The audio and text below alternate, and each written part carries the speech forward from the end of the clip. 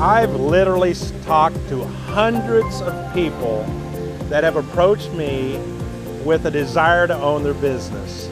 I've been in 40-some countries sharing how to start a business.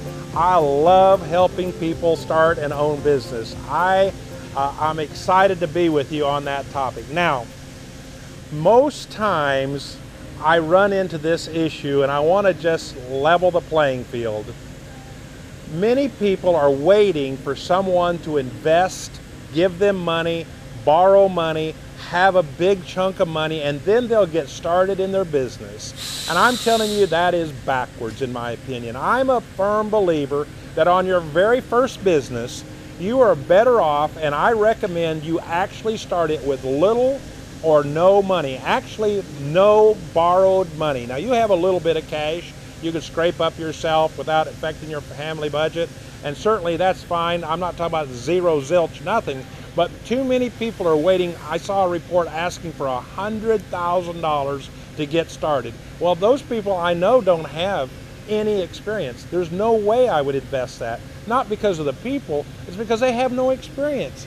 And there's something about starting with little or nothing on that very first business that just gets you into the groove. Learn lessons you'll never ever learn another way. I'm sitting here in my machine shop now. I borrowed money for this machine shop. I borrowed, in fact, a lot of money for this machine shop. But I had already learned some lessons in a different business. Let me tell you about it. I moved from one state to another here. I moved to Oklahoma, and I was going to a Bible school, and I was expecting a nice paying job, but that job didn't come through. I had a little money for school, I had a little money for my household, but I didn't have money to start a business. And I had a horse trailer sitting out front of my house, and I put an ad in the paper that said, "Let me help you move." I have a 5x16 trailer. It didn't say a horse trailer, it just said trailer. And people started calling me, and I learned, and I started with no money. In fact, it was 7 years before I had my first loan. And I wish still today that I had never gotten that loan, because I could have done it without ever having a loan, because I was learning lessons, but I wanted to grow too fast. I was going step by step by step because everything was on a cash basis. I watched my dad. Of course, this was before my time because I wasn't born yet, but they tell me the story where Dad went into the Navy, and in the Navy he saved his money rather than spend it. He came out and had put his name in for a tractor. This was in the 40s. And that time he couldn't buy a tractor because everything was going to the war. But after he got out, he was able to buy his first tractor. And so he had saved his own money to get a tractor. He found a landowner that normally would have only paid the farmer, in this case, 2/3 of the cash crop. But Dad took a half because he didn't have the other money to get started that was normally there. So he started with no money. Virtually, he started with no money, and I got to see him do that. You can talk to business after business after business that are quite large today, and if you really look back and say, how much money did you have to get started? It was little or nothing, because they learned those lessons. And I encourage you to read biographies. That's the one thing I like to read, is biographies. Longaberger Basket Company, how did he get started? How did other companies get started? I have a whole stack of biographies I've read there. Now, you'll find that in this process that you're going to fail. You see, you're going to make mistakes. It's like going snow skiing or water skiing or ice skating. If you're going to fall down, you're going to fall down if you do any of those sports. If you're in business, you're going to make mistakes. So the idea is make those mistakes when they're small. You can learn for those small mistakes and then populate them into what if it was a bigger mistake. I've seen huge mistakes made that were not mistakes that should have been made, but it is usually because financial mistakes made because they tried to start too big. You learn to handle money when it's small.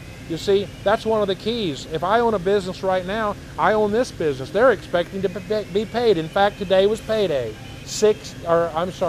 Yesterday was when we processed the checks, doesn't matter, but was a $63,000 payday for the combined of everybody in this company. And that happens normally $50,000 to $60,000 every week. Well, I have learned to handle my money. It's not like I was born that way. I made mistakes. but I now know how to watch my budget, understand my finances, and know that I am on the right track before it's too late. But it started with little or no money. There's a lot of things that you can learn if you'll just start small and grow step by step. It's so vital to me.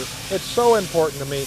I'm at a spot now where I'm actually helping a few people that have a need for small startups. Well, I'm talking $5,000 to $10,000. I'm not talking $50,000 to $100,000. And I'm only talking to them when I know they have learned some lessons with no money. If someone doesn't have enough gumption to get up and make something happen, make some type of a test run, some type of a test model.